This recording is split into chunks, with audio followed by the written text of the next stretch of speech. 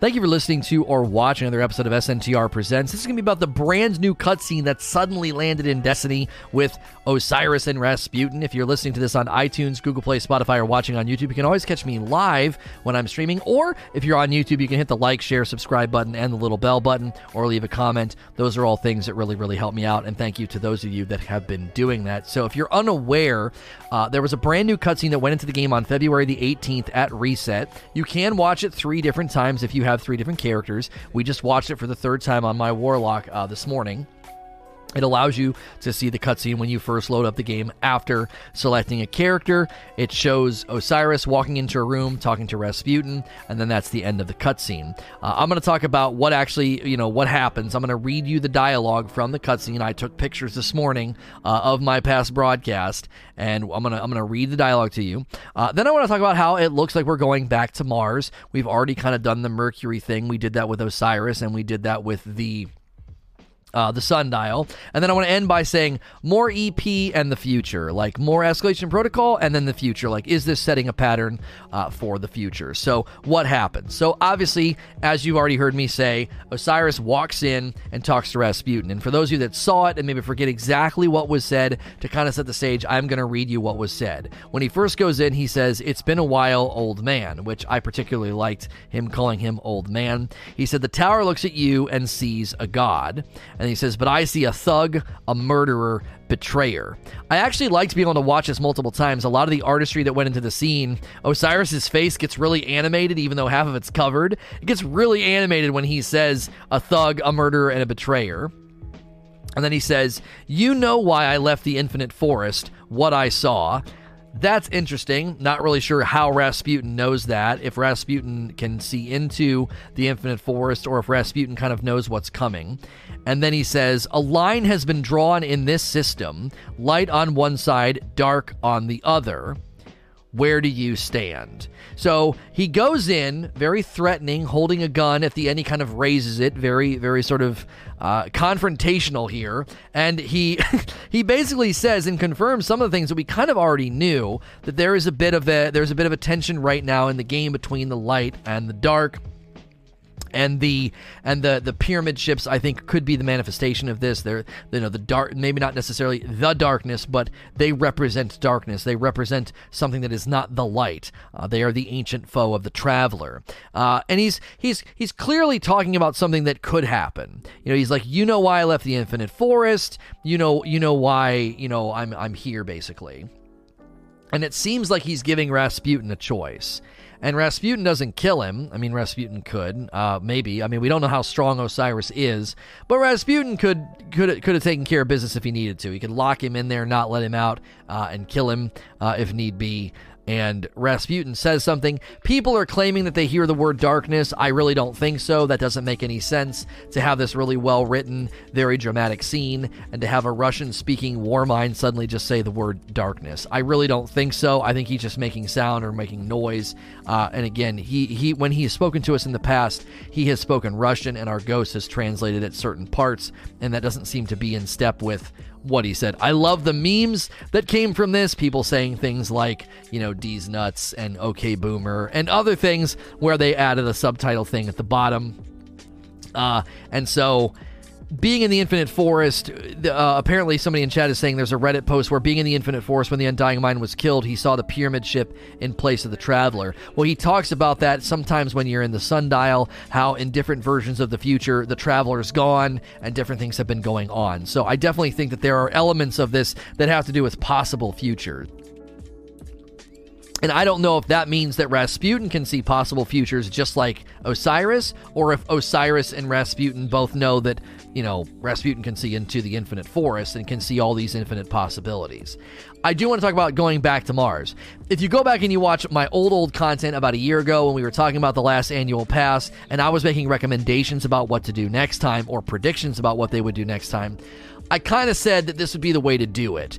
Don't leave these old planets and old activities dormant. Comb back through. It'd be a great way to bolster the content. It's a great way to kind of keep things more full. And they didn't really do that with Mercury. We went back to Mercury, but not really. We're in an offshoot area, and then that led into Sundial.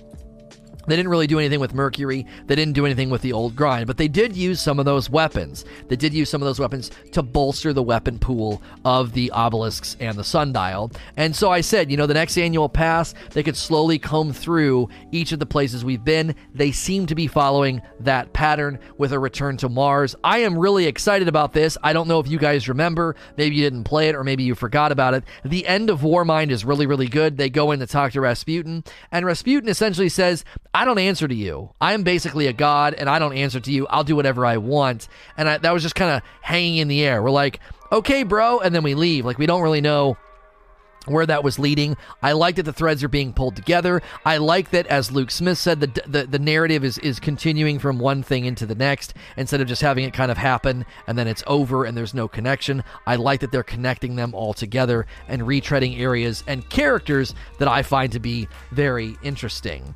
This likely points to the next 2 years. This likely is going to point to the next 2 years. When Bungie said that the summer of 2020 will be like no other time in Destiny, I'm wondering if the next stage in the DLC delivery is going to be a return to the Dreaming City and the Tangled Shore. The thing with the curse has been kind of hanging. Is the curse ever going to be broken? Is that ever going to get resolved? Stuff with Uldren, stuff with the Queen. I could see them doing that this summer. And then in September would be the long-awaited return of the Dreadnought and a DLC that is more quote-unquote new. Obviously, the Dreadnought's not new, but Shadowkeep was new. And then after Shadowkeep, we seem to be going through the old areas and the old locations. So Dreaming City would be this summer, and then it would be something new in September. And then all of the stuff that would happen after that would be a retreading of places we've already been. The Forges would be 2 years old at that point. Then Drifter with the Reckoning, that'd be 2 years old. And then Menagerie and Opulence would be 2 years old. I do feel like they have potentially shown us a likely pattern for the next 2 years, and I know folks are going to run and say this is lazy, I'm sick of reskins. Just wait and see how it pans out. The way that they went back to Mercury for Season of Dawn, I don't think you could really argue is a reskin. It was a brand new activity. The obelisks were a brand new mechanic, and there were tons of new weapons and guns and new perks that were added. I guess you could argue that a handful of the weapons were reskins, but again, I'm okay with that. I would rather those old weapons and activities be repurposed and reused than left in the dumpster and left like just sort of on the shelf. So I think we're kind of getting a clue at the potential rhythm and structure for the next 2 years. And similar to Mercury, I think the question is, will there be a new activity? Which leads me to the end here. More Escalation Protocol and the future. A lot of folks are probably going to be worried about this, and it's a big question mark. You're bringing back Trials. Are you also going to be bringing back Escalation Protocol? This really fits with that line that says, Trials of Osiris and more returns in Season of the Worthy. Well, Escalation Protocol can quote-unquote return. I think the danger would be people would feel like you're selling us a season that's $10 and we already had Trials before and you're giving it back to us, and then we've already had Escalation Protocol. My thought would be Escalation Protocol and maybe even Anna Bray could serve as the obelisk-free springboard. It's just something free that's happening. Give it a quality of life update. Let us matchmake into Escalation Protocol, from orbit. If you go to the planet and you're confused about what's going on and you go to activate Escalation Protocol, it could trigger, like when you go up to an adventure, it would show you like a little menu that says you're about to matchmake into EP, and then it would take you into orbit and matchmake. And I don't know what they did with forges. I don't know what happens when you go into a forge now. I don't know if that pops up, but you can use the director to matchmake into the forges. That was a good quality of life update that they could do with EP. Also, they could refresh the loot pool. Obviously, the 3 weapons that were originally in there and the hand cannon makes 4. That's 4 Ikelos weapons that could all afford to be given random rolls. Have them dropping in there and us pursuing some new roles would be really exciting. You could get some cool stuff on those weapons, again, as something free, similar to how the Jack Queen King came back and had some pretty cool rolls that you could go for it, instead of it just being a static roll weapon that's just sitting in collections and nothing is happening to it. I do think that a new activity is likely needed. I don't think they're going to want to just bank on EP being the activity. If EP gets a retread and a quality of life update, that's great. That can be that free lane in the game that makes it feel alive and evolving. That's great for new light players who never really got to experience Escalation Protocol. Now it's suddenly relevant and given a facelift. But a new activity is likely needed. I don't know if Bungie's going to want to gamble on that. Hey, come spend $10 to engage with content that you've had before. I think everybody's sort of in agreement that Trials of Osiris needs to be behind a paywall, as well as some time-gated quests to help with cheat management. If you ban somebody and they create a new account, make it really hard for them to get back in there into Trials. Trials is also endgame, so people shouldn't be jumping in right away day one. So to me, Trials of Osiris and Escalation Protocol feels like a really good sort of, hey, let's bring this back, and this is a return of these activities and these things, but I definitely think they're going to want to have a new activity, or at least a really, really new iteration and evolution of EP. I'm excited they're bringing EP back. Mars back. I'm excited they're bringing Mars back, and excited that Rasputin's going to be back center stage again, and I am excited about the prospect and the potential of them bringing back Escalation Protocol. We're going to transition to Q&A. If you're listening on iTunes, Google Play, Spotify, or watching on YouTube, you can always catch me live, or as always, please like, share, and subscribe. Thank you for listening to or watching another episode of SNTR Presents. This is going to be the Q&A session that followed my talk about the brand new cutscene with Osiris and Rasputin that is likely pointing to where we're going in Season of the Worthy. If you're listening to this on iTunes, Google Play, Spotify, or watching on YouTube, you can always catch me live, or if you're on YouTube, hitting like, share, subscribe, and the little bell button and leaving a comment is a great way to help me out. We're going to jump right into the questions. Kane with the first question. With the reveal of Rasputin in the cutscene, do you think that the Season of the Worthy is Guardians becoming worthy of Rasputin's help, with a subplot of Uldren becoming worthy of wielding the light? I don't know if they like to get into subplots in $10 seasons like this, so I don't know if you're going to see a lot of other characters coming into to the table to contribute to the narrative being developed. I think it's going to be Osiris, Rasputin, and maybe Ana Bray.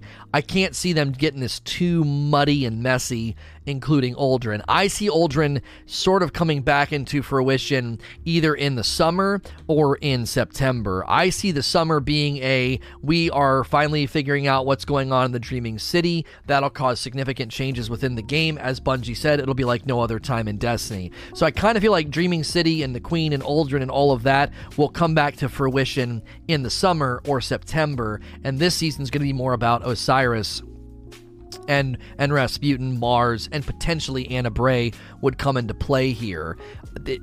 I don't think the Stranger's going to come into play here, but if they draw more connections between the Brays and Osiris, I'll be all for that, because Osiris calls the ghost Little Light, and the only other time we've ever heard somebody call the Little Light is Elsie Bray, the Stranger, who is in Destiny 1, that is the sister of Ana Bray. So it'd be cool to see more connections and lines connected between the Brays and Osiris to further my theory that there is a connection between Osiris and Elsie Bray, and that Elsie's presently doing something for him, time traveling and using technology and discoveries that he's made, and she's the only one that he lets do that sort of a thing, because time travel and messing with time is very dangerous, and that's it'd be neat to see that connection there. But I don't see Uldren getting pulled in. I don't see them doing anything with that. That feels like that would be like a summer or September thing.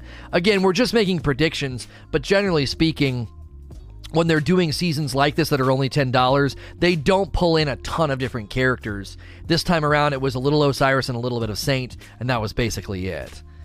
Next question from Chromie Put. Do you think Ana Bray will play any sort of a role in next season?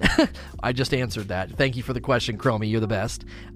JR says, if we are getting reprised DLCs as seasons, as potentially seen by this cutscene, should last year's annual pass, okay, I think you just put Black Armory, maybe you were thinking about it. Should last year's annual pass, Black Armory, Season of the Drifter, and Menagerie be included in possible reprise Forsaken season? I am basically saying that I think that they're showing us the pattern.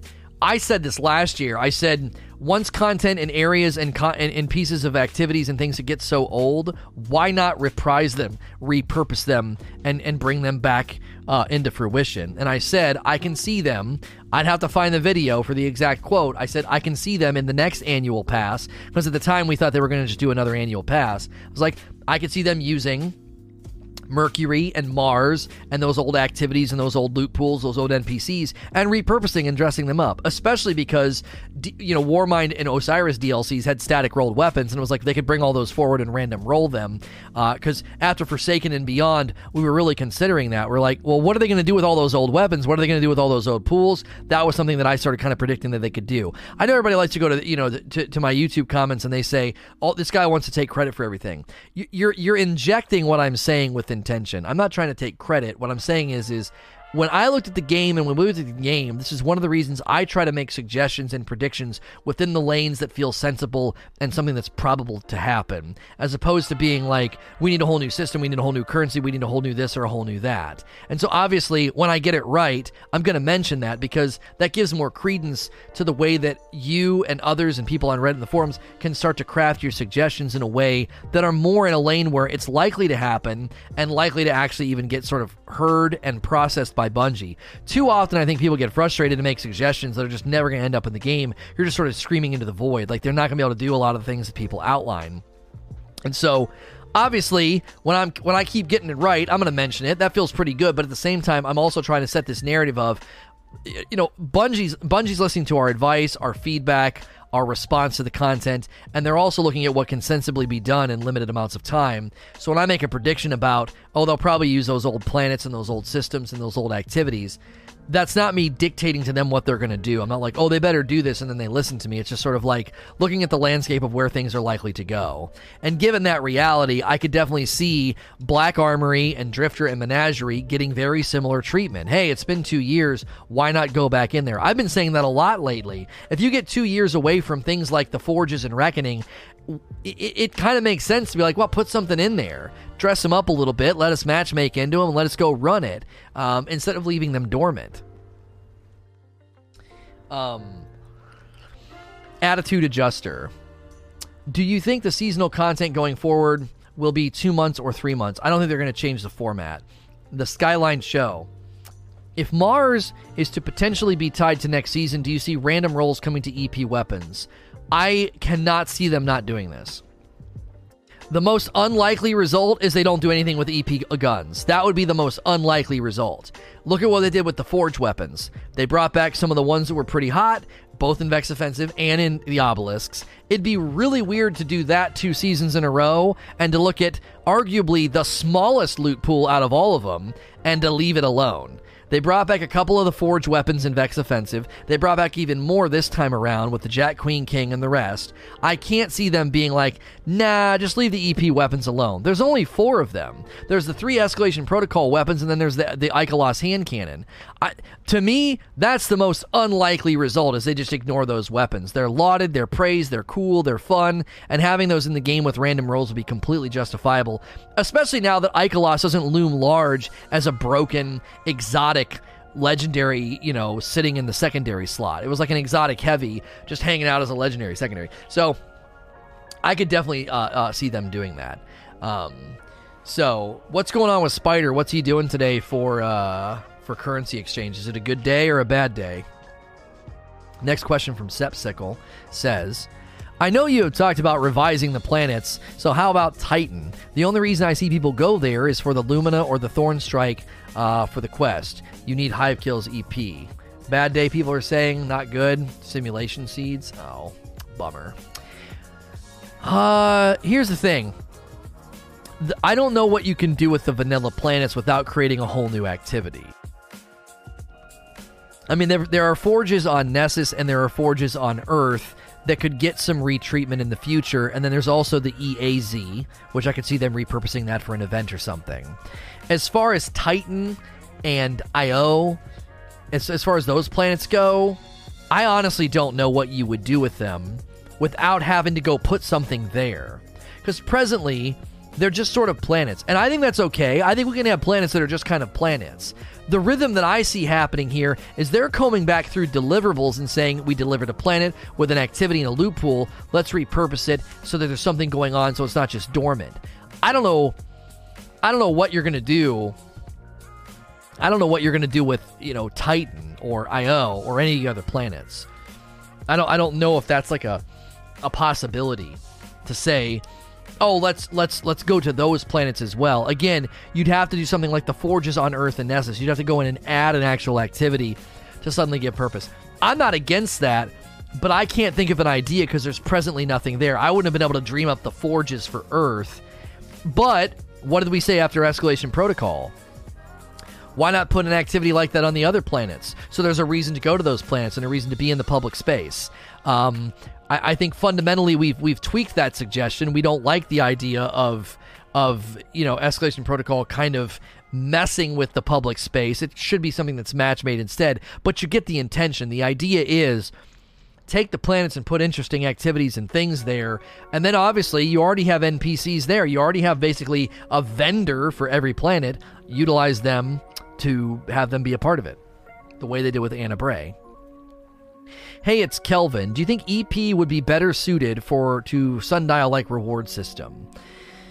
So, like, grabbing it at the end and sort of saying, oh, this is what I want.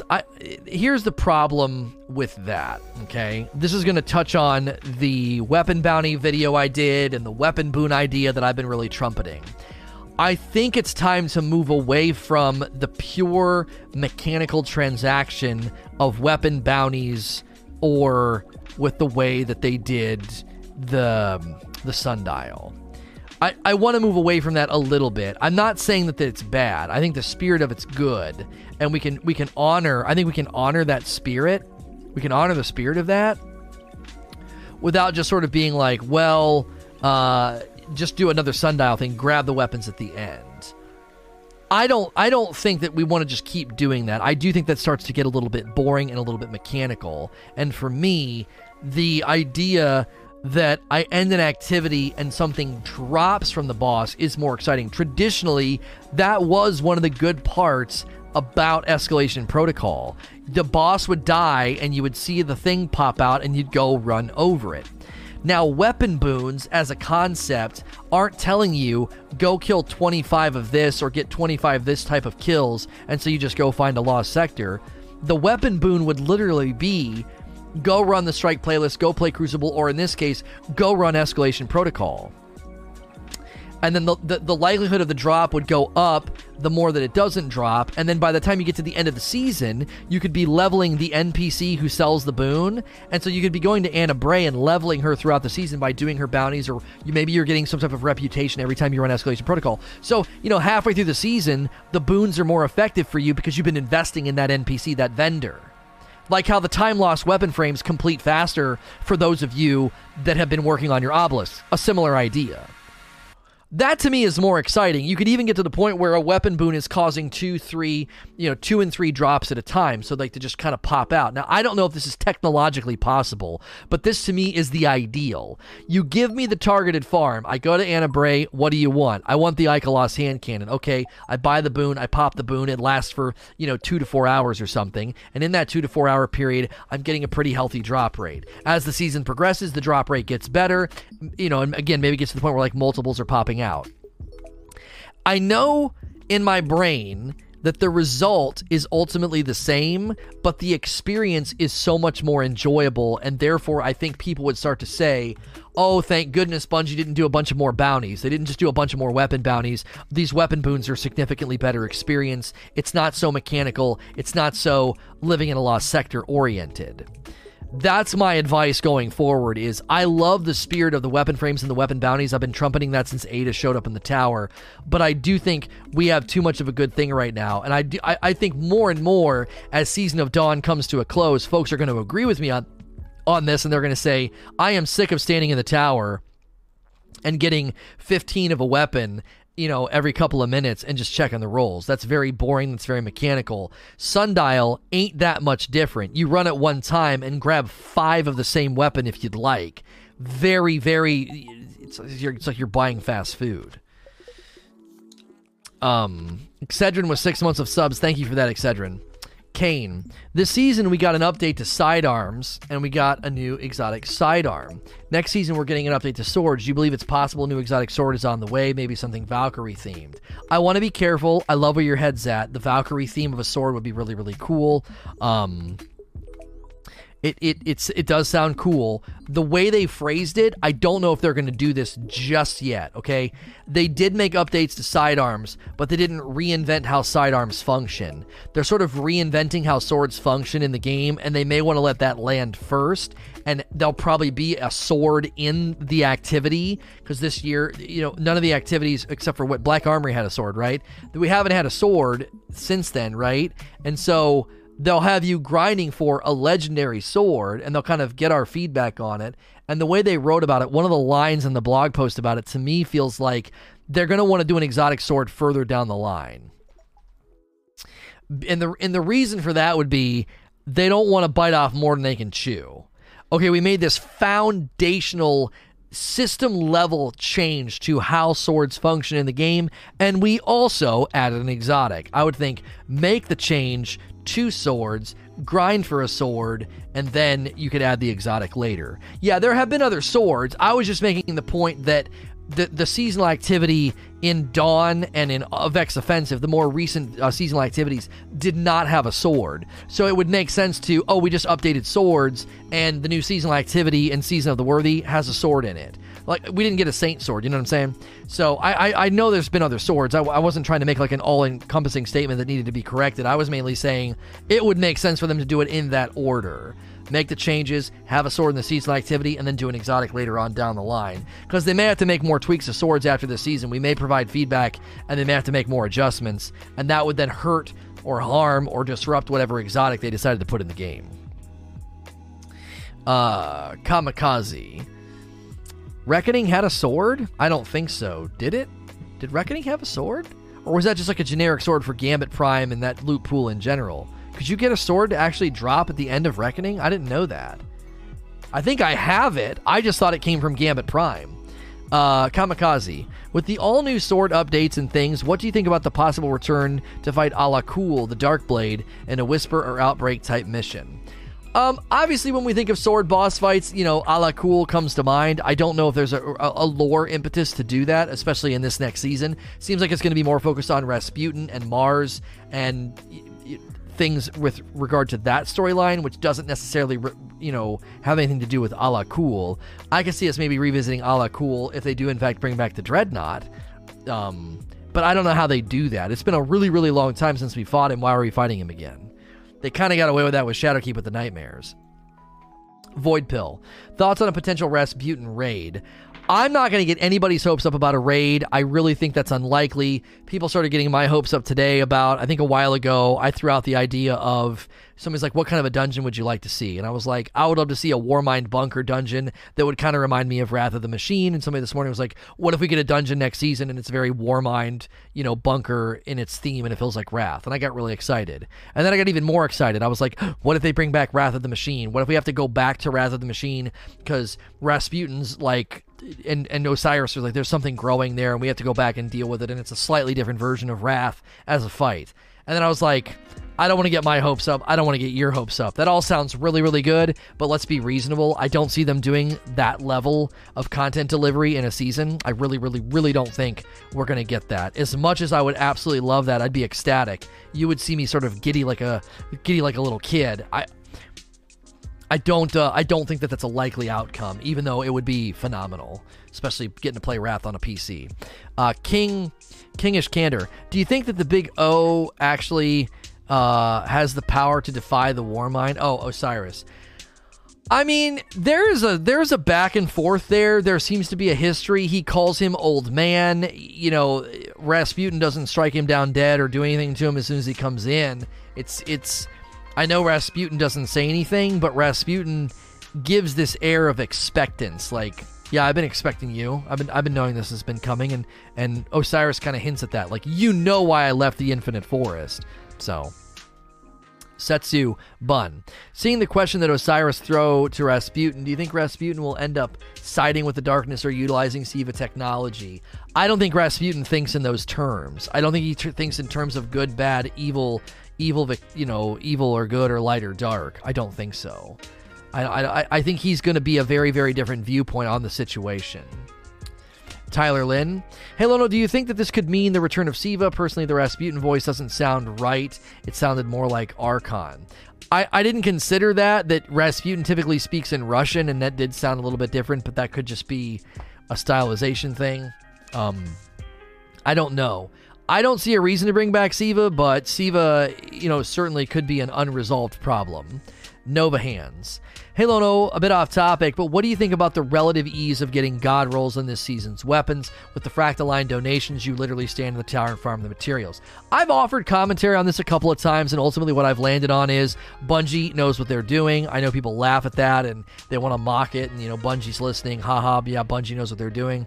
I don't think they've stumbled their way to 5 years of a franchise with good engagement numbers. I don't think they've failed up here, as many people might say.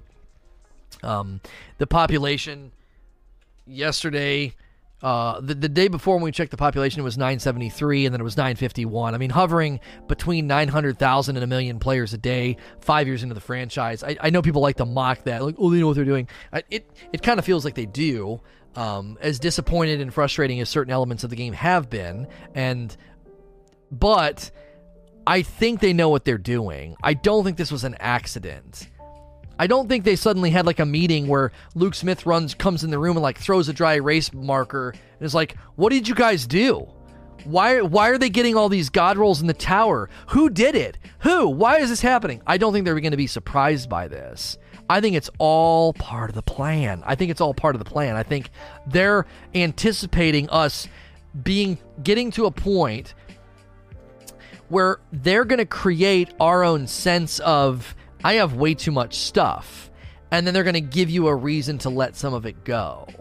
I really do think with loot and loot chase and loot, depth and loot abundance in the loot pool, they kind of have to let us get to that conclusion on our own. And after this season and 2 more, I think going into the Dreadnought season, there will be a natural push to prune your loot pool. That's been my prediction.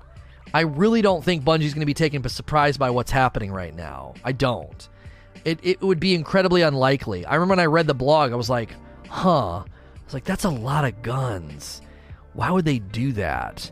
And in my mind, they can be super generous if they know they're going to nuke the whole site from orbit in a couple of months, and you're motivated in a completely different way, or chasing completely new types of weapons, or completely new things are going to be happening. I completely agree. Loot bloat is real. I'm ready to move on from my current loot. Yeah. The more people that sort of feel that I'd be okay with nuking this whole loot pool. The more people that come to that conclusion, the less painful it would be, and the more accepted it would be. And again, if it's self-initiated, we did it with Armor 2.0. You self-initiated that prune and got rid of all that stuff. If they can get you to do it on your own, I think it'll be fine. Captain Freud, is there a piece of lore in Destiny that you'd love to see explored in a full season? Time travel. I would love to see the time travel explored more. What's actually possible in the Destiny universe? What kind of an impact can we have? We pulled Saint out of the past. That seems like it's going to have some serious ramifications that we haven't thought about.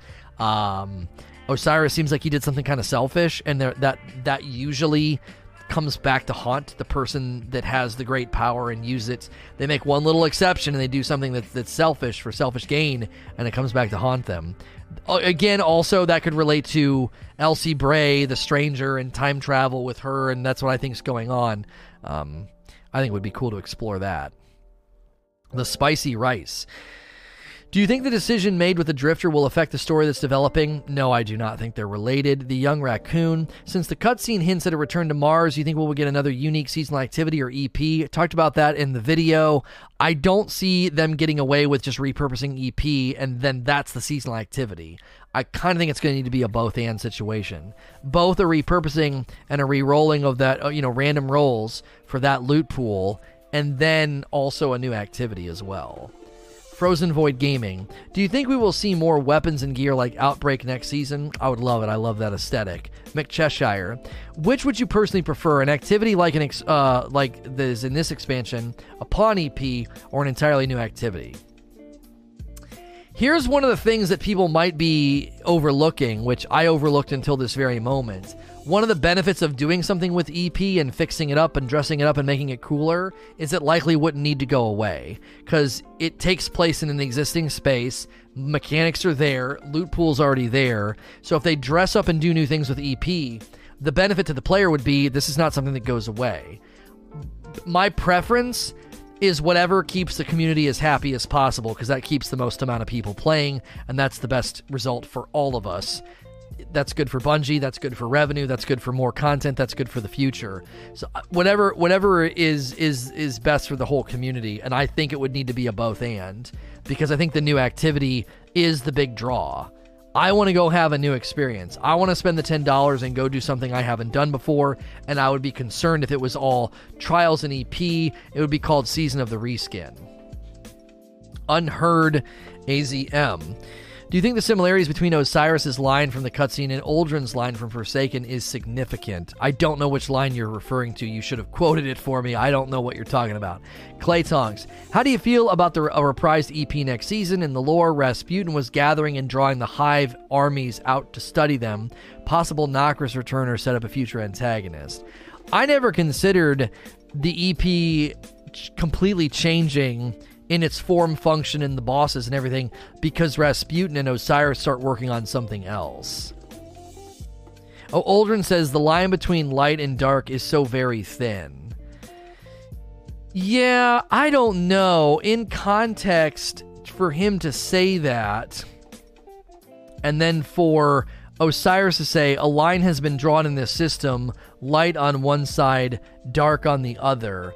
I don't know if the context allows for those two lines to be in relation to each other. To me, BB Bay is saying it again. The line between light and dark is so very thin. Do you know which side you're on? It felt more like you think you've got this all figured out. Do you even know which side you're fighting for? Which I suppose is referring to the idea of there's two sides here, but the differences between them might be closer than we realize. What each side is doing, one side is not pure and perfect, and the other side is not evil from its head to its toe. Seems to be what Uldren was indicating, and then Osiris seems to be indicating, yeah, there's two sides. Which side are you on? Osiris would be more of an idealist, more of a black and white view of reality. Uldren at that point in time was deceived and his mind was corrupted, so the lines were very blurry for him. They were using his own sentimentality and motivations about his sister to get him to do things that, I mean, fundamentally, I don't even know if you could say he was choosing it because of the way he was being tricked in his own mind. I am Skolas. With next season involving Rasputin, do you think it's possible that returning with Trials could be Siva? Yeah, we've already had that question. Yes, I'm Better Than You says, who do you think Rasputin murdered? Osiris questioning of where Rasputin stands. Could simply he killed someone with an equally questionable allegiance? I don't think it's a specific murder. I think that Rasputin's destroyed systems and villages and towns and cities or whatever. And because he's done that, I think Osiris views him as a murderer, a bully, a thug. He doesn't see him as like a god. He's chopping him down to size. How could you be a god if you've done all these things? You seem like more like a thug. Bulldog. Do you know where Osiris and Rasputin history is from the past? I have actually no idea about it, no. Woods Photo. In my opinion, Weapons 2.0 system will be successful with an Enemies 2.0 update. What can Bungie do with enemy types and enemy abilities to open up the opportunity for new and useful weapons and perks? Okay, so the way that they've introduced the champions, I think, could be the tip of the iceberg. So imagine they expand the champion idea and the modifier idea, the champion mods, I'm sorry. Imagine they take that and they say, okay, grenade launchers and rocket launchers and maybe shotguns can all get detonating rounds or something. And they detonate on impact and cause, they don't cause a ton of extra damage, but it causes a detonating effect. Well, then Bungie could introduce armored champions that have literal pieces of armor covering their head, covering their crit spot, covering their bodies, so that until that stuff is blown off, they're really hard to kill. Now, that's not a new enemy type, that's not a new enemy, behavior, but it would be like the champions are now. If you don't do this particular thing, an unstoppable champion in Sundial can be really freaking annoying because they take such a significant more amount of time to kill if nobody stuns them. Same thing with like an armored champion. The dilemma here is not that it isn't like a cool idea, because it is cool, right? Oh yeah, you gotta have, there's heavily armored champions in here, there's anti-barrier, there's this, there's that. There's layers to the combat now. It's cool. But you go into a match-made activity, I think that can be problematic. I really do. I think that could be problematic. Because right now you can already kind of run into this. I think one of the dilemmas that Bungie's running into is they're trying to iterate on combat. They're trying to iterate on what you require a player to do. And they got a lot of casuals in the mix. They got a lot of maybe inattentive players in the mix that just don't pay attention to that sort of stuff or aren't bothered to fiddle with it. So I don't know. I love the idea of adding more depth to both the enemy pool, because if you add depth to the enemy pool, as you're saying, you're connecting them. You can add more depth into the weapon pool. I mean, they just did it by adding champions. They added champions, and then that empowered them to create more depth in the weapon pool with respect to anti-barrier, unstoppable, and overload. Just those champions alone have created something sort of new to think about and consider, and you might be running Ariana's Vow or something. And that's fun. And this feels like an aspirational content question where these changes would need to happen at an aspirational level, which would then create that spectrum of why go for the best of the best role, why min-max, why get all those mods unlocked, why build yourself and spec yourself out. Well, if there's aspirational content with champions that are truly challenging and slowing you down if you're not playing correctly, now you've got your aspirational, piece of content that where it makes sense for you to go for all those things. Because presently, you don't have to, and a lot of that's because it's a match-made environment. And the other thing that's hanging over the season is that content added has to be taken out. This is another benefit for things like Escalation Protocol getting a reskin. This is why a reskin would be so helpful, or a repurposing would be so helpful. Because Bungie wouldn't have to take Escalation Protocol out, which means they could have difficulty spectrum in Escalation Protocol and make it really, really challenging and really, really hard, and add modifiers and add champions as it gets harder, and add better drop rates or add better rewards or add ornamental vanity things that make you want to kind of go in there, at least for a little while. That aspirational content could be created because it doesn't have to be taken out of the game. If they go back and they revisit EP and Blind Well and the Forges and Reckoning and Menagerie, well, they could add difficulty spectrum that's truly challenging and truly aspirational, and then say, we're going to do that because the content's not going anywhere. So you can't gripe and complain that 3 months wasn't enough time to get ready. By and large, if you can't get ready in a month or two for really strong aspirational content that's going to be tough and have dope stuff in it, you're probably never going to be ready to begin with. But at the very least, nobody could make that criticism. Well, it's limited time content, and you're making it really hard to go into the aspirational version of it. That's an advantage to reskinning and repurposing. Bungie could ultimately say, well, now we have grounds to say there's truly aspirational versions of this content with tough environments, and make it challenging and no matchmaking, and make it have good rewards. And then if people wanted to complain, it'd be like, it's no different than a raid. Beef up, get a team, run it, or shut up would be the response. Like, come on. There needs to be aspirational content. Beef up, level up, get a team, and get in there, or just shut up. Like, I don't want to listen to somebody who's not willing to engage, even try. That's not a valid criticism. Now, I'll listen to you criticize and say they can't do that in something that's only going to be around for 3 months, and I would probably agree with you, and I would take your side. But you can't make that criticism of things like dungeons and raids. Those have been in the game since the beginning. If you're gonna call foul, it's like, well, you've been around for a long time. That's how the game is built. Suck it up. WY81 with 10 months of subs. Welcome back. 29 question 29. I'm sorry. Question from Remorse. If we're going back to Mars and Bungie updates EP, which could be paid PvE content for next season, if any, a new activity. The real sticky. I enjoy the motivation to change my loadout due to bounties. How do you think Bungie can replicate this feeling throughout the game, not just playlist activities, but for other players just patrolling? I don't know if you need to do anything to patrol. I'm not super concerned about that. Like, getting somebody to change their loadout on patrol is not a primary concern. But I do think modifiers is the key. The thing that I said is, I don't want to run a bow, a scout, and a pulse for an entire season. That's kind of what we had to do this season. If you want to engage with unstoppable or anti-barrier, that's kind of what you're given. I would say allow those to exist on all the primaries that are sensible, right?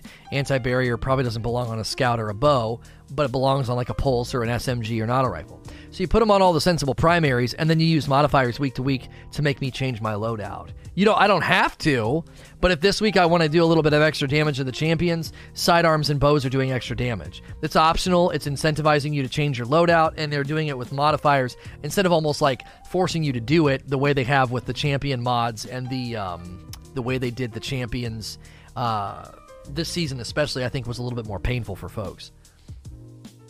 OMAC. Do you think Osiris was referring to an event in the past or the future? No idea.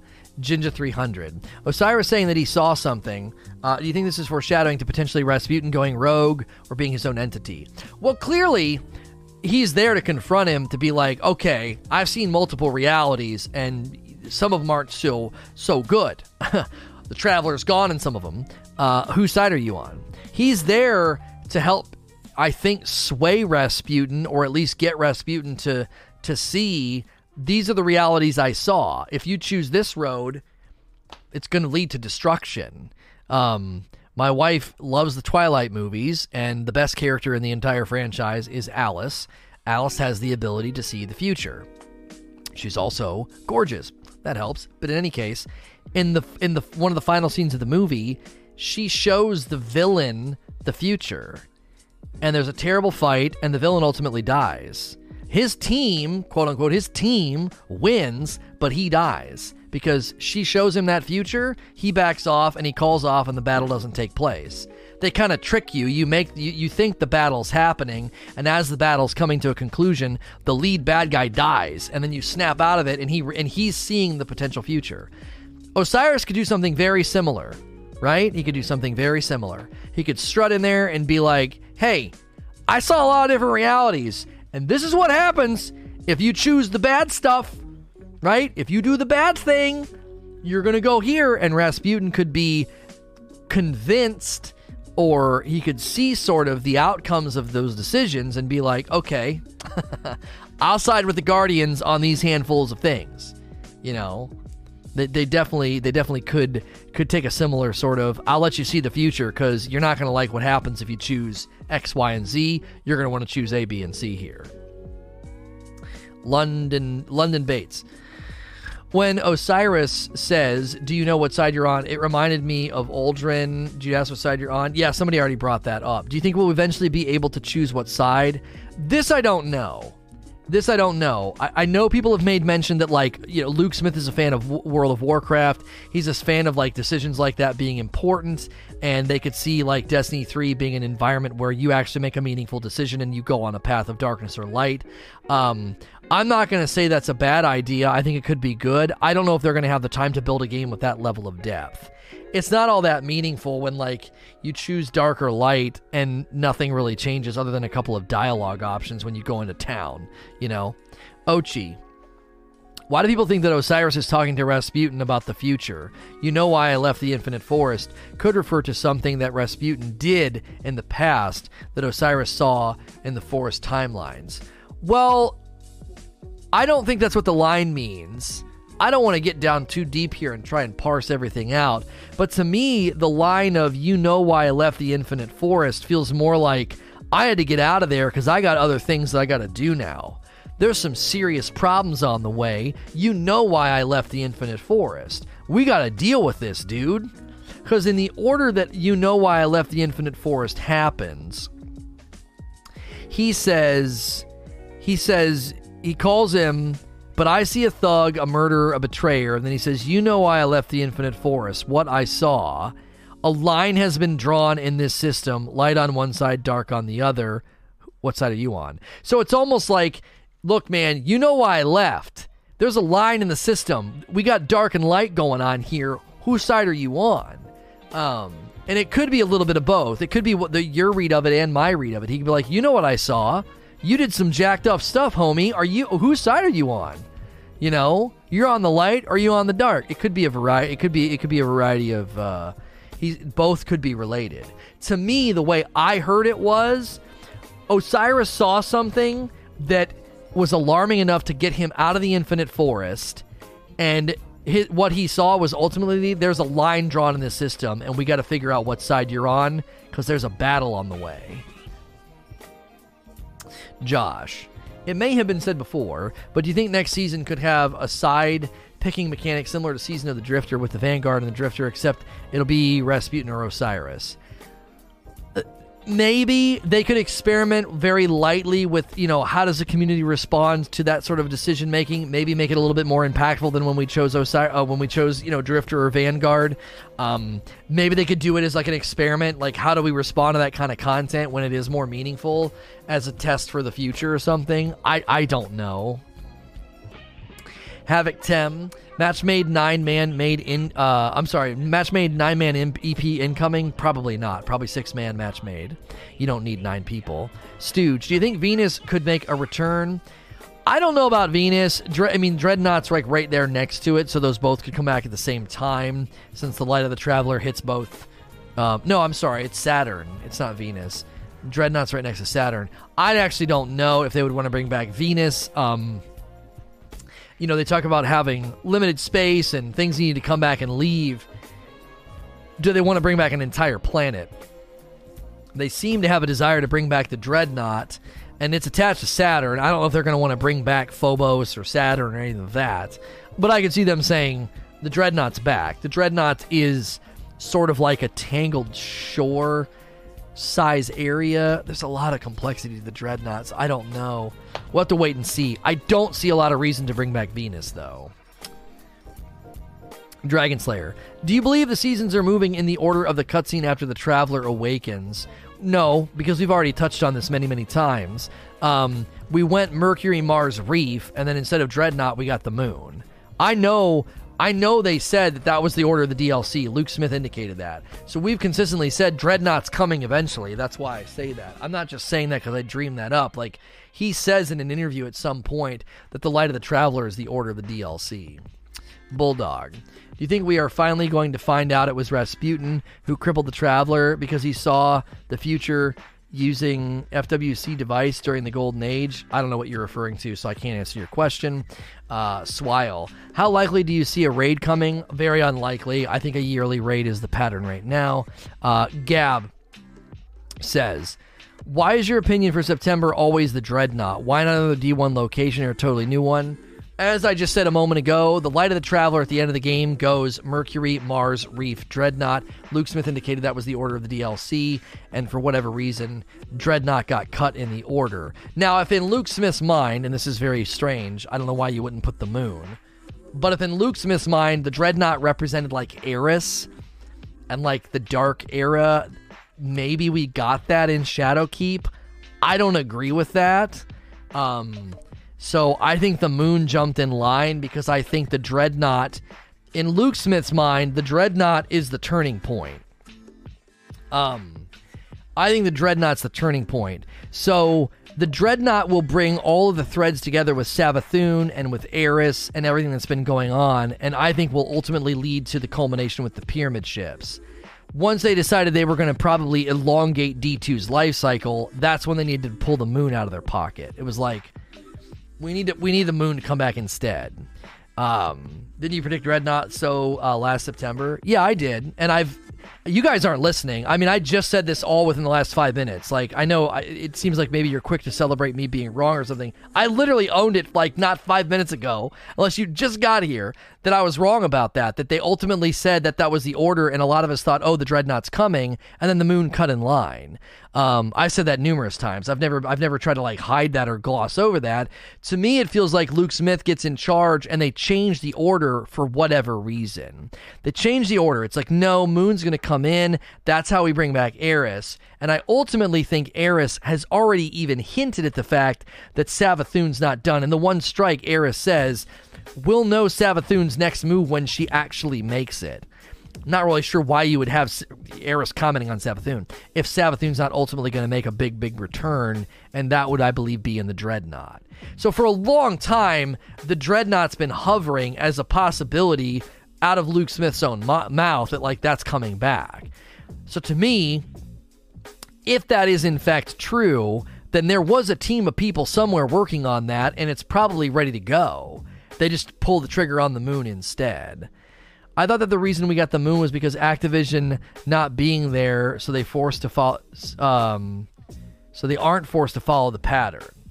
Well, that could be it too, Gab. They were like, you know what? We really see the Dreadnought as the springboard to the end of Destiny 2. We need more time. We need Destiny 2 to last longer. You gotta kick Dreadnought down the road. We can't do that yet. I think you're right. I think the split from Activision is what caused them to change the schedule. I think Dreadnought is the mark of the end. Soon as we get Dreadnought, we're on a final runway for D2. So, if we get Dreadnought this September, it sets that last sort of substantive year, and then 2021 leads into what would likely be a wind-down year, like a Rise of Iron, Age of Triumph year. 2021 into 2022 will probably be a thin year, the way that it was like, yes, Taken King, and then a year later it was like, Rise of Iron's pretty good, and then basically nothing for an entire year. I would imagine they would follow a similar line of thinking, that this year, if we get the Dreadnought, we get one last big full hurrah of a year, and then 2021 September is sort of a Rise of Iron sort of, we got to kick the can down the road for 12 more months, and then smaller, maybe less substantive seasons, and more of an Age of Triumph feel, where we start going back into old activities, old raids, or old whatever, and it's more of a coast. Like, the game has to kind of coast down and land and say, we couldn't spend the last year dedicating tons of time and resources into a game that ultimately is coming to an end. All of this is just pure speculation. It is. But to me, Dreadnought and Savathûn and the pyramid ships are all somehow connected and will lead to the culmination of the game. I could even see Savathûn and the Dreadnought landing this September and kicking off the last really substantive year of Destiny. And then September of 2021 is our Rise of Iron. It's a smaller DLC. It's not quite as substantive. And that's when the Triangle ships finally get here. And then that's a slow build-up to okay, Destiny 2 is now over. Destiny 3 can begin. Enlow Eagle. Do you think we could possibly see more EP-style weapons, Pulse Auto ETC? I'd be okay with that. I'd be okay with Rasputin coming out and saying, I just gave you a taste. We're going to help those weapons evolve. We're going to help the Ikelos shotgun and the SMG and the sniper and the hand cannon evolve and become better. He could even kind of make them look different. They'd be the same basic weapons, but they'd look a little bit different, give them random rolls, and they could say, hey, we also have new weapons for you. Bearded Infamy with 2 months, thank you. Chillax says, do you think it is possible to meet the goal of the $9.7 billion by donating all Fractaline now? I have no way to answer that. I don't know what people have. Irish Plague. Lono, do you think it's interesting they keep throwing the choice of light and dark at us? I wouldn't say they keep throwing it at us. We had the thing with Drifter Vanguard that was pretty inconsequential, so I think this might be a little bit of an overstatement. The fact that that theme continues to emerge, yeah, it's interesting. There's a possibility that D3 is a choose the light or the dark game. I don't know. Again, I think that's very ambitious. JC, do you believe these year 3 seasons are serving as a retread and a redemption for year 1 themes missed an opportunity story-wise? This is another way of saying it, but I kind of said this a little bit earlier. It was like, I'm glad to go back. Osiris is cool, and we didn't get a whole lot with him. Rasputin is cool, and it was like, he had a cool line at the end of Warmind. Rasputin's cool. So I don't know if it's necessarily like we got to redeem these themes and missed opportunities, but kind of we didn't do much with those. Those were kind of here and gone. And then they were all unrelated. They're trying to bring the story all together. It's almost like Bungie put a bunch of different greeting cards on the table, and they're all for different holidays. And now they're kind of going through and weaving a thread through all the greeting cards. So then they're going to pick them up and be like, see, now they're all connected. You know, new Bungie tweet, they raised the amount by 700. They did another tweet to raise the total again. Are you sure? I don't know why they would do that. Are they playing with us? That seems strange that they would suddenly adjust the total like that after just... Oh. Yeah, they did. They said, due to player feedback, final goal stage has been set to 9.7 billion, and they did. They added another 7 at the end for the 700. I don't know why they wouldn't just do 7s all the way down. Dylan responded and said, we're listening. We're listening. I'm going to respond with a yelling. Is there a good yelling thank you? Is there a yelling thank you gif?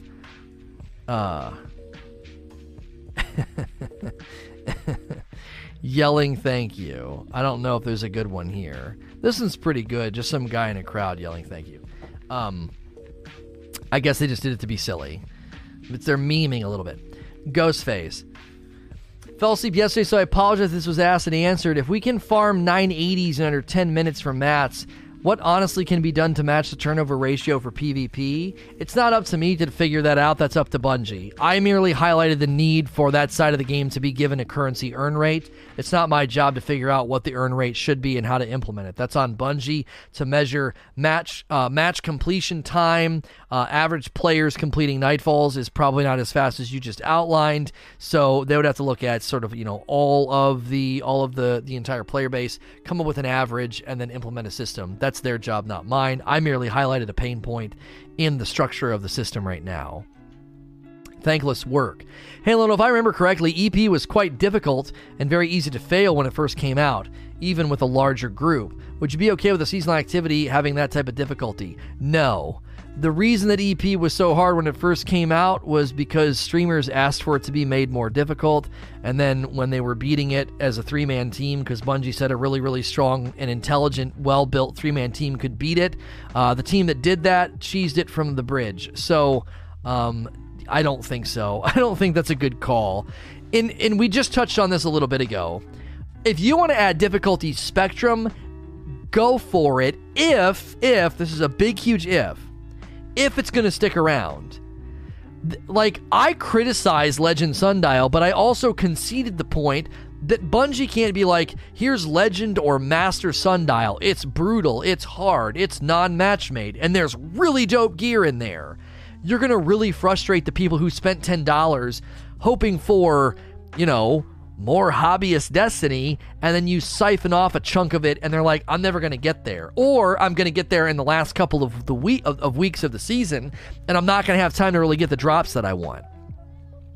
So that's why I say it's a big fat if. If they want to add aspirational levels to Escalation Protocol, I would think that that's awesome, because Escalation Protocol could arguably stick around.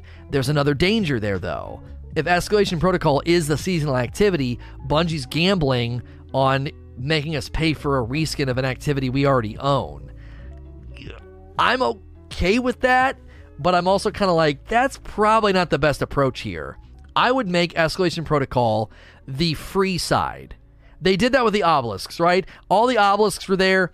Anybody could interact with the obelisks. Anybody could level them up. Anybody could get the weapon frames of the there was like the standard frames you could get, the non-saint weapons.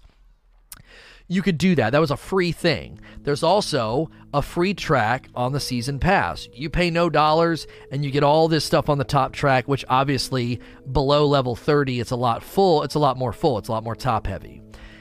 So to me, it makes sense to do something for free. I've been saying this for a long time. Like, a way to bolster the seasonal content would be to repurpose Escalation Protocol, let us matchmake from orbit, random roll the weapons, streamline the armor grind, and make it free. Do that as a free update. That does a lot of things. Number one, it makes the seasonal content feel like there's more going on.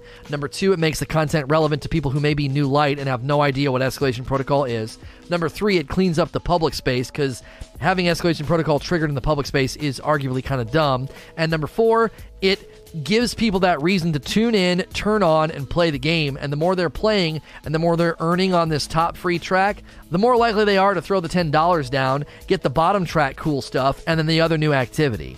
A both-and situation seems to me like the best solution. You got way more people turning on Destiny and playing, and all those free players that are like, I don't know if I'm going to spend the money yet, are constantly sort of coming to this screen here. Oh, let me grab level 10. Oh, these boots, sweet.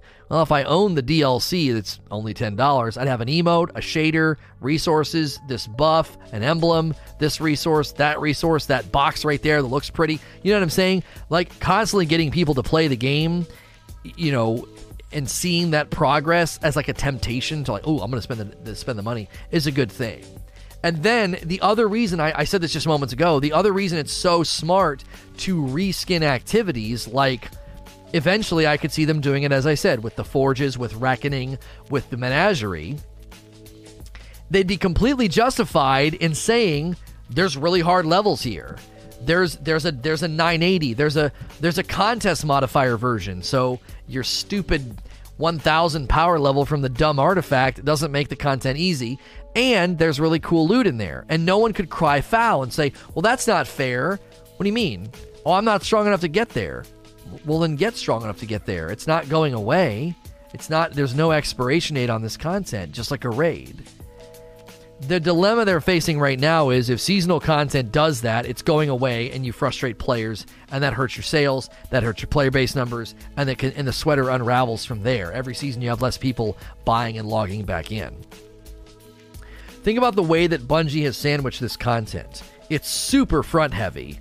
The first month in Season of Dawn was very front heavy. It's front heavy on the season pass, the obelisks, the rewards, the excitement. Boom, it's front heavy. Why do they do that? It's the highest saturation of players, usually, that first month. That creates a fond memory. What are they doing as they end the season? They're going crazy. Come do the fractal line. Get your frames. Get tons of guns. Do this, do that. Super generous. Oh my gosh, so much loot. It's like a sandwich. Real front heavy and real heavy on the back end. Why? Because those are the times you're really convincing people to spend the $10. You start the season strong. That creates a fond memory. So the next season you're like, yeah, you know what? That was pretty fun. I played pretty strong for the first month. I kind of winded down as the season continued, but that was pretty good. I got a lot of neat stuff. I'll spend another 10. And then there's also the people that are jumping back in for the Empyrean Restoration. They're like, this is awesome. I'm getting buried with guns. This is a very generous time in Destiny. Because you're again, ultimately that's what you're trying to do, is you're trying to convince people to keep playing and keep buying. And that's where aspirational content, I think, is struggling. It's hard to get it into the sandwich. It's like, this is really tough, and it's going to take a while, and not a lot of people are going to be able to do it. And if we make it really tough and really challenging, we gotta put loot in there to actually motivate people to even want to do it. And then it's going to expire in 3 months. MW2 Killer. With the season coming to a close, do you think Bungie's next reveal stream will be like last season of Dawn's, where they talk about the season? Or will they talk about the season? Sorry. Yeah, the Season of Dawn Twitch stream was very odd. I would imagine they would land more in the middle. I'm going to give you 2 comparisons. There was the stream where the famous girl with her feet on the table with her socks on stream, people misunderstood that she was doing a bit and she was in her relaxed position. She wanted to play relaxed for the day, and so they had her in her PJs with her feet up, and nobody understood that they were doing a bit, and everybody just focused on her socks. In any case, that particular stream, they got very detailed about Armor 2.0 and how it would work and the builds that you could come up with. It was very data heavy. It was very menu, UI, number, combing over mods heavy. And there were people that were like, this is incredibly boring. We want to see gameplay. But I feel like Bungie thought, no, it needs to be pretty data intensive. It needs to be sort of informational. Compare that to the Season of Dawn stream, which was not even an entire hour. They spent at least 15 minutes talking about concept art, and people sort of were confused. Like, why didn't you talk about the new mods, the new Charged with Light? Why didn't you talk about any of the new things, new activity?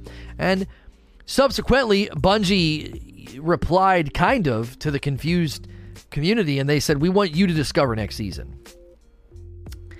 I think they'll land kind of in the middle this time for a couple of reasons. They'll probably want to show off how swords work. That'll be exciting to see that change. Have commentary on why they said what they said and how we're excited to see what you guys come up with to maximize damage or whatever. So it'll probably be more of an in-between where they are going to want to show some things off and have more information, but they're still going to keep things probably at a subdued level. They don't want to overhype a $10 season. You also have to consider that if Trials is coming back and they're making significant sandbox changes to Crucible, that's usually a really good time to have commentary from devs where it's not a blog, where we can really hear and see what it is they're thinking and what their thought process behind certain things are. There's some pretty significant things happening next season that I don't know if you're going to be able to do this vague, weird, confused 45-minute stream where you spend 10 to 15 minutes talking about concept art. I don't think they're going to be able to get away with that. Again, I think people would be like, are you kidding me? Like, what's happening? Like, how's Trials going to work? How are the cards going to work? How are the boons going to work? What sandbox changes are you making? I would imagine it would be a little bit more informational than the Season of Dawn one. Shift into gear. Do you think the Season of Opulence lends itself to your retooling of content theory in using many assets from D2's Vanilla's Endgame? Season of Opulence? I mean, I don't know what you mean here. I mean, I could see them when you get 2 years away from Opulence and Menagerie reusing it, but I don't...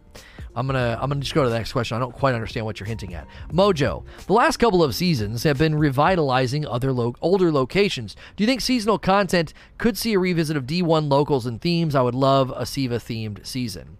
Maybe, but unlikely to go back to a lot of the old locations because they don't want to take all the time to rebuild sections of the Cosmodrome, and then, just to get rid of it again, right? They're running out of room. They've said that. Are alerts off? Pooted, you have been subbed for a long time. I never have alerts on in this scene, but I'll thank you for it. A couple people hit. Spazazzle with 2 months, thank you. And Pooted with 28 months, thank you, dude. I appreciate you. That's pretty common, yeah. I don't have alerts on in Q&A because it's like bling, and it's kind of obnoxious in the ears of the audio listeners that listen to this on like Spotify or something. The next question comes from Jedi. Does this really rule out Prison of Elders? Vance, the Trials NPC at the Reef, always said he had a path. What if spying on the Reef because of Osiris predicted the breakout and killed... This is super elaborate, and I highly doubt it. I don't think we're getting Prison. I love the idea of Prison coming back, but this is really elaborate, and this is stretched very thin. Wolf School Noob. Do we really think that swords are necessary focus right now? For me, the update to swords is kind of out of left field. It feels like a fix nobody asked for. This couldn't be more wrong. Swords have been criticized and, asked for an update for a long time. Just because you didn't ask for it doesn't mean it's out of left field. I have been talking about swords, I think, since Forsaken, and how they should be either a special weapon or something. They don't seem worth using. So there have been plenty of people that have talked about swords not really feeling like they did in D1. Problem is, there was only 3 legendary swords in D1, if I can remember, and nobody used them. Everybody used the exotics. I mean, we used the legendaries, but primarily if people were using swords in D1, they used the exotics. And so creating an actual class of weapon around swords was a cool idea, but people have been complaining about swords for a while, about them sort of not feeling that great. Darren says, people have literally been complaining about swords for 3 years and wanting them to be updated. Yeah, I don't think this is out of left field or a waste of resources at all. Do you think helping feedback on weapons and armor for D2 would help D3 if they decide to release it? Well, of course. I mean, I do feel like a lot of what they're primarily doing right now is collecting information and testing systems for the next game. Commander Tyke. This might be restricting, but what if they made it so that every armor from PvP can only be used in Crucible, and same for PvE? They would definitely need new sources for high stats, but at least PvE players wouldn't feel bad for not grinding IB. I don't understand what you're saying here, though. You're saying every armor from PvP can only be used in Crucible? I don't want to be... I've been doing this a lot lately. I try to be nice about this, but this is a terrible idea. There is no impetus right now to do this. If I like playing both sides of the game and I think the armor from Iron Banner looks dope, telling me that I can't wear it in PvE, that's a terrible idea. And I have a bunch of great armor right now, and you're telling me that I wouldn't be able to wear it in Crucible? Why would you do that? How am I going to even get armor to start in Crucible? What, go buy it? Like, go buy a set? There's literally no impetus for this right now, Tyke. I see no reason to suddenly detonate 5 years of an idea that, like, you get stuff and can use it anywhere. This would be rejected very, very strongly. I understand your intention. I think your intentions are good. I think your idea would ultimately frustrate players more than assist or help a lot of the issues that come from not having a sandbox split. BB Bay. At the end of the cutscene, Rasputin is heard possibly saying, "Are you threatening me?" as the doors close. Rasputin has never... Well, there's no reason that he's possibly saying that. He could say, "I want chicken and chicken tenders for lunch." Rasputin has only ever spoken in Russian before. If that's the case, why? Is the cutscene for Osiris's perspective, and he just understands Russian? I mean, I need to go back and watch the other Warmind, the Warmind cutscene at the end, because when he speaks to us in the one strike in D1, he just speaks in Russian, like it's like through like a speaker system. And then I'm fairly certain when we go and talk to him at the end of Warmind, he does the same thing. He's just talking in an audible Russian tone. You're also assuming that he's not speaking a language that Osiris understands. Because Osiris is a unique character in Destiny. He split himself into a million versions of himself. He's seen a million different iterations of time. He's like Doctor Strange. So it could be a language that Osiris understands, and we're just sort of being kept in the dark for the time being. He spoke Russian and Anna Bray translated it. Yeah, and the Ghost translated it in D1. Yeah, I don't know. I think we don't want to overbake this cake. There's no reason to really come over his a handful of seconds of nothing. The point of that scene is primarily that Osiris is strutting in there confidently and basically being like, "All right, big boy, what side are you on?" I mean, what if Rasputin's like, "Well, I'm not on your side." I mean, Osiris has got some freaking stones to walk in there like that. So I would say it's more about that than, "But what did Rasputin say?" Like, I don't think the scene is meant to convey that. Anytime you're telling a story, the intent of the author has to be considered. And as I see it, the authorial intent of this scene is less about a couple seconds of gibberish at the end from Rasputin. It's more about what Osiris is saying and how he's ultimately throwing down a gauntlet of decision to be like, "Okay, Rasputin, what's the deal here?" And what's he doing? He's threatening Rasputin with a scout rifle? Like, something... I don't know. Something else is going on there. It doesn't seem like we're supposed to be, like, combing over gibberish. Just watched it briefly. He's speaking non-English, no subtitles. Anna Bray is translating and has subtitles. So there's no way we know what Rasputin was saying or starting to say. So Eugene, in the end of Warmind, he doesn't speak Russian. He's just speaking a weird language and Anna Bray is translating it. That would again connect the Brays with Osiris, because if Anna Bray understands the language, Osiris could understand the language as well, and we don't know what he said to him. Could have been something as simple as like, "I've been expecting you," or "We have a lot to talk about." I don't know. He could say, "I don't have time to explain," and then that's all that happens. I don't know what it is, but it's not English. Okay. Russian's pretty easy to pick out. I don't think it's Russian. We'll have to watch it when we're done with Q&A. Dark Seraphim, do you think that H. John Benjamin credit for a character could be us meeting the real Rasputin. The name might be Rasputin's real name, kind of like Callus using robots. I have no idea, dude. Frozen Void Gaming. Do you think Rasputin is the thing that killed us, referring to Saint 14 dialogue at our funeral? I haven't even considered this. I don't know if the dialogue from Saint would even remotely point to this. It's not beyond the scope of reason that there's a reality where Rasputin frickin' kills us. I don't know. Unalloy. Have you heard the lore about Sundial and how it whispers? Donating our light and filling it with power could lead to something horrible. We are taking a risk. I theorized that the Sundial would be destroyed, because obviously the seasonal activity has to go away. But I theorized that the Sundial is going to need destroyed, and maybe that's why Osiris is going and talking to Rasputin, because he knows he's strong enough to destroy it with like an orbital attack. Because we may come to the conclusion that's being hinted at here. It's whispering. People are thinking it might be made out of the bones of an Ahamkara, and we're fueling it with power, and then it becomes like, as we said, right, Osiris did something very selfish. He built this thing and he used it to save Saint, and that's going to have ramifications. And now we're filling it with power, and then Osiris could be like, "What side are you on?" Okay, good. You're on the good side. Great. Can you blow this thing up? Because I kind of created a bit of a problem for myself. It's a little embarrassing. That could be one of the reasons he's kind of in there to say, "Okay, whose side are you on?" Because we got a real doozy of a problem brewing with the Sundial. It could be unrelated, but ultimately they have to get rid of the Sundial. Spectre. Do you think Rasputin's a necessary force, like a chaotic good for the solar system? We were having a debate about this earlier. I think Rasputin is too powerful for us to ever destroy him.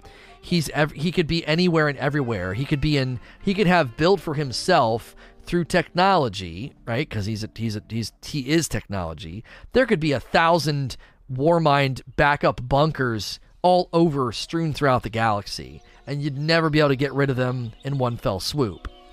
So I believe he needs us to exist, and we need him to exist. Like, we can't get rid of him. Even if we could, would we want to? We probably need him around, and likely he needs us around, because the threat to the universe itself would ultimately mean the cessation of his existence. Like, if the ancient foe of the Traveler is as strong and as ominous as they seem, they could potentially be a threat to his existence as well. So he needs our help in a way, right? It's a symbiosis. It's like we both benefit from the other's existence.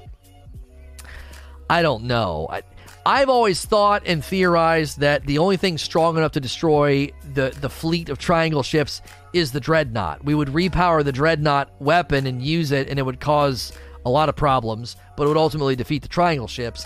To me, the only thing you could defeat Rasputin with would be Siva, and that is probably far more risky and dangerous than just letting him alone, because if Siva infects him and fundamentally gets the ability to control what he has the power to do, you got a serious problem on your hands.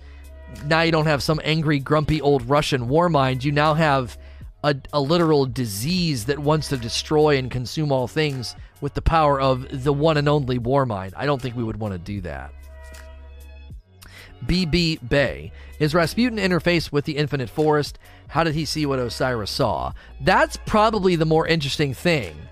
That, to me, might go hand in hand with what somebody said earlier. Oh, I forget who asked the question. Was he referring to the past when he says, "You know what I saw"? So either Rasputin can see and predict the future, or can see into the Infinite Forest, or Osiris is being like, "You know what I saw in there. You know what you did," kind of a thing. It could be that could be how the line is supposed to be taken. Regalian Knight. Do you think this will bring the Exo Stranger out from the shadows? Man, I think they're going to keep her tucked away nice and tight and then pull her out for D3. I really do think she's going to play, if in fact there's a significant change and new springboard in D3, I think that's when you pull her out. I'm dead serious. I think there's a storyline potential there where she She saves Cade. She shows up and says, now I have time to explain. And then they tie everything back to D1. When she says, cut the engines, don't let anybody hear you, and wait for my signal, or whatever she says in that one D1 scene, I think she's talking to us in the future. I think they're going to bring that full circle. That would be phenomenal. Eric R68. Do you think that they will incorporate the Rasputin areas on Io and Earth as well as Mars? I don't know. That could be pretty cool, because there is definitely some stuff on Io and Earth related to him. Tom. Now that we know the Sundial can go back into the past to rescue characters like Saint 14, do you think we will bring others back like Cade for a potential last stand against the darkness? As far as we know, the Sundial can only interact with a Mercury timeline, so I don't think so. If Cade comes back, it won't be for a long time, and again, it would be something with time travel, not related to the Sundial, because the Sundial is limited to Mercury. The Spy Who Swags. Will Mars be the Mars from D1? No, I don't think so. I don't know. There's nothing in... Man, you got to jog my memory here. D1 Mars was all about the Cabal and their bases and their fortresses. I don't think they could be related, but I don't know if Bungie's going to want to do that. That's a lot of space, and to be quite honest, D1 Mars wasn't that exciting. It was pretty boring. I would say, you know how we knew we were going back to Mercury was Season of Dawn, but we didn't really go back to Mercury. We did, but we didn't. We go to Mercury, we go up a ramp, and we're like, hey, what's up? And then we go into the Sundial. Like, that's kind of it. We don't necessarily need to bring back D1 Mars. Funk the Buddha. Do you prefer the storytelling as conducted in the new seasonal format as compared to the campaigns of the older DLCs? I'll be honest, I'm more interested now. Like, Ada's showing up and the Drifter's showing up. Now, wait, you're saying older DLCs. If I compare Osiris and Warmind to this format, I like this format more. It's not really fair to reference like Forsaken and Taken King, because those are like yearly expansions. So, equivalence. What do you think Osiris meant when he called Rasputin a murderer? He's a Warmind. He's probably destroyed entire planets and civilizations. Flying Mangoes. The cutscene makes it look like we may not want to work with Rasputin. How would EP be the focus thematically if we shouldn't be helping him? I think Osiris is going to come back out and be like, I had a long chat with the old man. And then you're like, okay, what are we going to be doing? And I could see Osiris hanging out in there. Like, that's a long drive to get back there to him, so maybe not. But, like, I could definitely see him coming out and being like, all right, we're going to work with him. Here's the plan. Dredgen Grim. Do you think we need a new raid next season or just old raids with random rolls? I don't really think we need... I don't think we really need any raid anytime soon. I think once a year is fine. I know people disagree with me on that, but I think we get better raids when we wait a year. Gritter.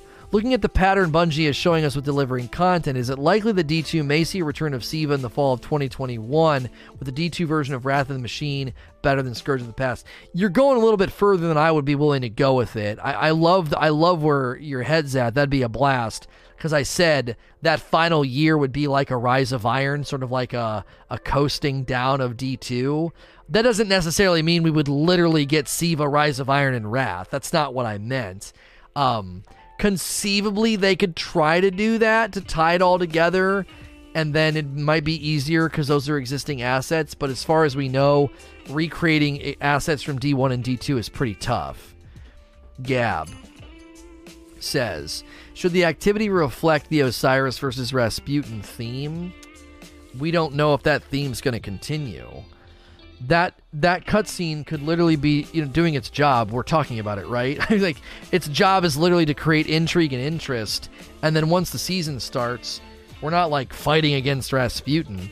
I don't really know how you would fight against a Warmind, but there...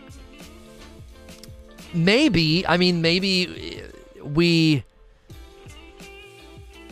if we're trying to shut down something that Rasputin is doing, because think about it, if the sundial is going to go away the way the Vex Offensive went away, whatever we're doing next season would likely come to an end.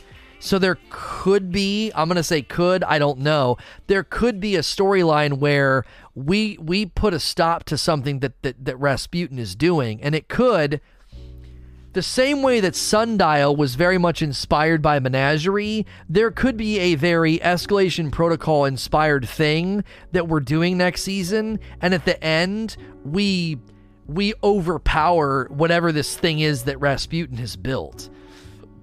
It would be like shutting down Escalation Protocol permanently, but it would be different because Escalation Protocol is attached to Warmind and they're not going to get rid of that.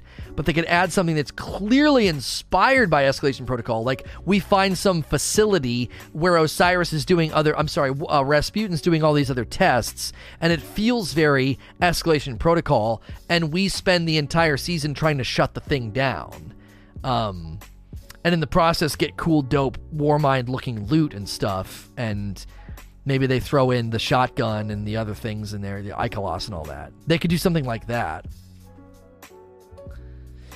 Anti-Solar Flare. Given the string of the new races getting champions, Vex and Hive in Season of the Undying, and Cabal in Dawn, what race could cause the most trouble for Rasputin to require our assistance? Maybe Fallen, maybe Siva. I don't know. That could be what's happening. Maybe we're helping him with something. Sweatpants. Do you think it's possible that Rasputin is being corrupted? Do you think parallels can be drawn to the real Rasputin to potentially nod at what is to come? I don't know. It's just a cutscene. I can't go that far down the line. I mean, if he's being corrupted, we got bigger problems in the Triangle ships because Rasputin's very strong, and he's could be anywhere and everywhere. Stare in the sun. What does this talk about the Dreadnought? Could you expand on that? I already answered that question. Niche King, do you think the PvE-focused enemy will be Fallen next season? I don't believe Rasputin will be an enemy to defeat, because Anna Bray said he struggled to defeat Soul, and we beat him in a strike. Well, yeah, I mean, we don't know if that was even the full power of Soul. We don't even really know if that was exactly how we're supposed to interpret that. I mean, the ease of fighting something in a strike, I wouldn't call that, like, canon. I don't know. I just had this question. I maybe Fallen, maybe Siva. I don't want to overthink like the race order because sometimes they do things out of order. If there is an order. Vorpal. Why wasn't Zavala behind the door to greet Osiris? I don't understand why you're asking that question. Favorite hands. Kind of off topic, but what do you think about the idea of having weapon exotic that has a perk building like back in D1, depending on the skipping? C Money. Do you have any idea on how we can make exotics more useful in terms of being able to use them in high-end content that requires mods? I would say open up champion mods on all the primaries and then consider doing intrinsic champion effects on some of the other guns. You know, anti-barrier on Cold Heart and things of that nature would be a good start. And then they could potentially have champions be a little bit harder, maybe have them in more content to add to the aspirational feel. Anthrax. Are we going to kill Rasputin if he is on the dark side? I have no idea.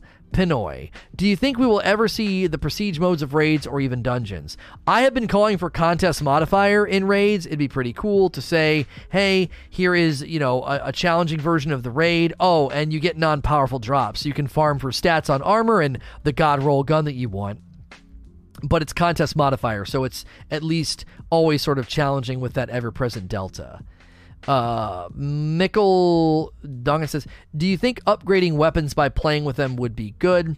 I've argued for investment into a god roll, something they could do in the future. You get the god roll that you want, and then the more you use it, the perks get better. So your perks would be at tier 1 when you get them, so you can feel the effect of, Rampage and Outlaw working together. I'm just going to use that as an example. We would want more interesting perks than that, but you'd feel the effect of Rampage and Outlaw working together, reloading quickly and maintaining Rampage, right? But they'd all be tier 1. The more you use the weapon, the perks upgrade to tier 2, then tier 3. Once they hit tier 3, they get that nice little satisfying yellow circle around them, and maybe once you do that, it unlocks the ability to masterwork it. Then once you masterwork it, maybe it unlocks an extra mod slot. Now your gun is basically, quote-unquote, done. So there would be almost an investment, not a crafting, but an investing in the gun that you get. You finally get a god roll, and then you invest in it.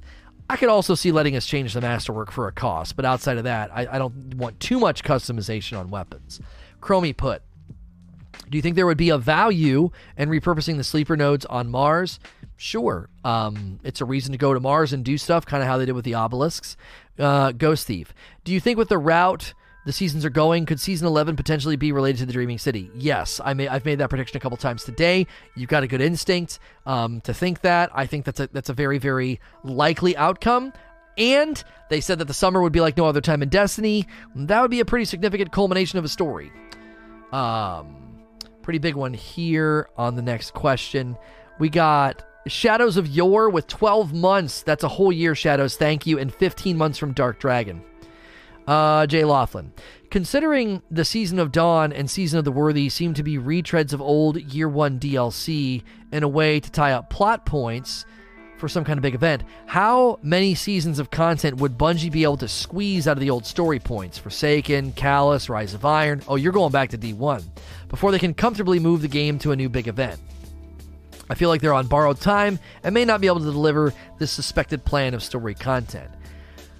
There's not a real way for me to answer this other than to say it's something that they want to do. Luke Smith has said that this is the goal they want, is an ever-evolving story that is all tied together and significant things are happening and we're having an impact on the world. And we have to just kind of take that as, okay, cool, what do you got? To be like, do you think it's going to fail? People ask me this all the time. Do you think next season is going to flop? Do you think they're going to be able to do this? Do you think they're going to pull this off? No, it's going to burn. It's going to be terrible. We're all going to be pulling our hair out in misery. I mean, I don't know how to answer questions like this sometimes. It's like, I don't know, it'll probably be pretty good. Swervin with 3 months. Thank you. That's a blue badge. Gritter. A little off topic. What are your thoughts on a Scorn-style raid? Could be the final raid of D2, maybe even a Siva-infected Scorn. Don't see a reason for Siva to be messing with the Scorn. That'd be kind of out of left field, but there's a possibility. A Scorn raid... Maybe if we do something in the summer that goes to the Dreaming City and involves a Tangled Shore, that could lead to something with a Scorn and a Scorn raid, but I really feel like we're going to be dealing with the Dreadnought and Savathûn and the Taken in September. That's kind of been my hunch for a while. That if I'm wrong on the timing, right, I still think that's eventually going to happen. That we're going to end up back on the Dreadnought. Hollywood Zero. We've seen Bungie increase the level of loot drop generosity significantly since Season of the Undying. Do you feel like this is a good thing and how Bungie can continue to help player engagement? I think it's mainly just a way to end a season to get you excited, to make you feel like you had plenty of opportunities for God rolls. It's not that. I don't think it's that deep. Whoops, I clicked the wrong thing. Hawk and Rain, do you think Rasputin could have been running his own simulations in the forest to see who could win, then Osiris found out? There's no reason to speculate this. From one line, I don't think Rasputin was interacting with the Infinite Forest. Although the Infinite Forest is a Vex simulator, and that's technology, and there could be grounds to think that when Rasputin is told by Osiris, you know what I saw, he could be saying, you can interact with it as well as I can. You can run millions of simulations. You're a war mind. Maybe Rasputin can't interface with the Infinite Forest because it's basically a piece of technology. It's a simulation, it's a simulation system that the Vex built. Jinja 300, could we potentially see some of Braytech weapons revamped next season? I would love that. They already did something with the Winter Wolf. There's that one pulse rifle. There's that one auto rifle. They've got some really cool weapons. I also think the Braytech armor set's dope. Bulldog, do you think the seasons are taking more lore from D1 like in Dawn, what we got with Saint? I think it's all connected to some degree. I don't think they're intentionally targeting one piece of Destiny over another. Rumswift. Kind of off topic with the current events going on, but do you reckon Bungie will decide to update the ordeals and nightmare hunts to have a higher power cap? On hand, I feel like we need this. Okay.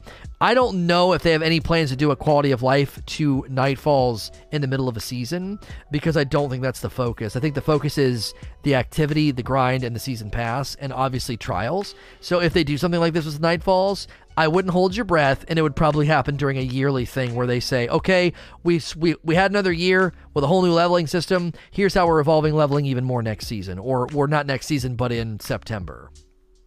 Carlos, if Season 11 was the culmination of Year 3, do you think there could be a final boss for Year 3 where we basically tell the darkness to stop freaking with us? I don't know if that's ever going to feel like a neatly tied bow. I don't know if there's ever going to be this, yep, we are done with the darkness, tie a bow on that, and on we go into the sunset. That doesn't feel Destiny to me. I feel like the looming threat, the looming tension, it if it's ever resolved, it won't feel like Destiny, you know? I don't know if there would be like this strong sense of, we done. It's all right, man. We're able to go. We're able to be done. That feels like it would be potentially a weird. That would feel strange. I don't know. To me, there's always this sense that we're not completely and utterly done. Deej tweeted 2 minutes ago. He said, as players, we have many opportunities in games to form up in different kinds of groups: clans, fire teams, squads, guilds. Groups need leaders. What is the most important quality you look for in a leader? Bonus points if you mention a person who embodies that ideal. I'll hit that with a retweet. That's a nice tweet from Deej. Droppy. Eris Morn smiled at the end of the cutscene in Undying. Is it possible Season 11 or the next big DLC continues with us going into the pyramid for a raid? Maybe. I don't know. She's got ulterior motives. We've known that since we killed since Oryx took himself. Oryx takes himself, and she's like, you were right, my queen. The Guardian was the key. And then she says, I will not fail. It's like, wait, what? Or I will not fail again. She's always doing something, man. I don't know, dude. Like, Eris Morn is, she's doing something else that we're not really sure about. I don't know. Deej is trying to raise conversation about the tyrant. I don't know what you mean by that, BB Bay. Her rock. What's her rock? Her rock like interacts with the power of the pyramid ship or something. It like absorbs it and harnesses it. Maybe. What's her rock that she's walking around with? I don't know. She's got something else that she's cooking up, man. That's kind of what I think.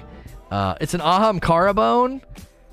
So she's just walking around with an Aham Karabone that can like interact with, absorb, and maybe even harness the power of the pyramid ship.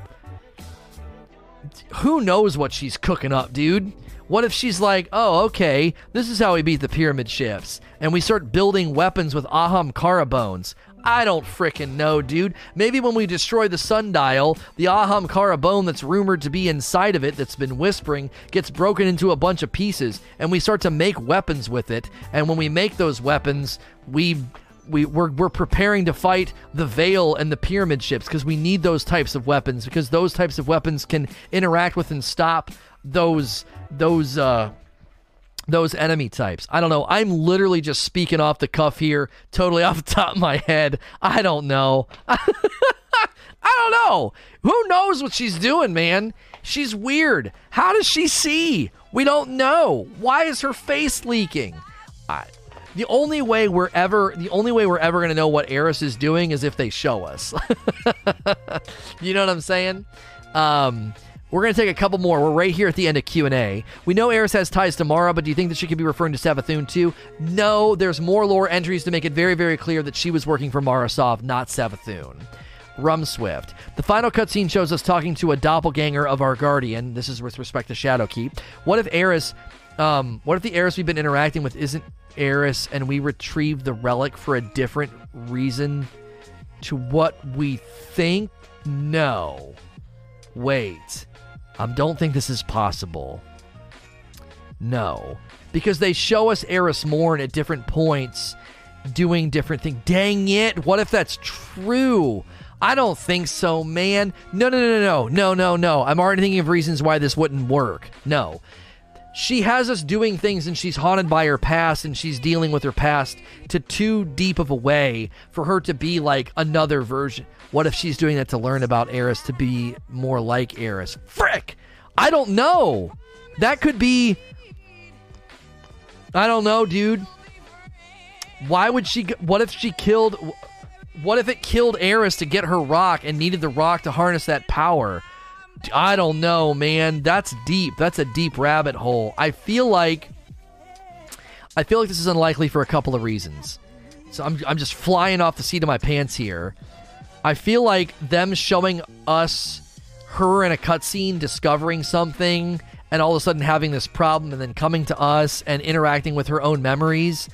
I feel like too much of that is building the character of Aeris, as opposed to being like, this is somebody from a pyramid looking like Aeris, getting us to help out, and then fundamentally reliving those memories of her fire team so that it can become more like Aeris and adopt and evolve into a more real version of Aeris, and that's why it's reliving those memories, and it gets us in there, and then it uses Aeris's rock, because Aeris is dead somewhere, and it uses Aeris's rock to absorb that power from the pyramid ship, and that's why Aeris smiles. I don't know. That's freaking elaborate.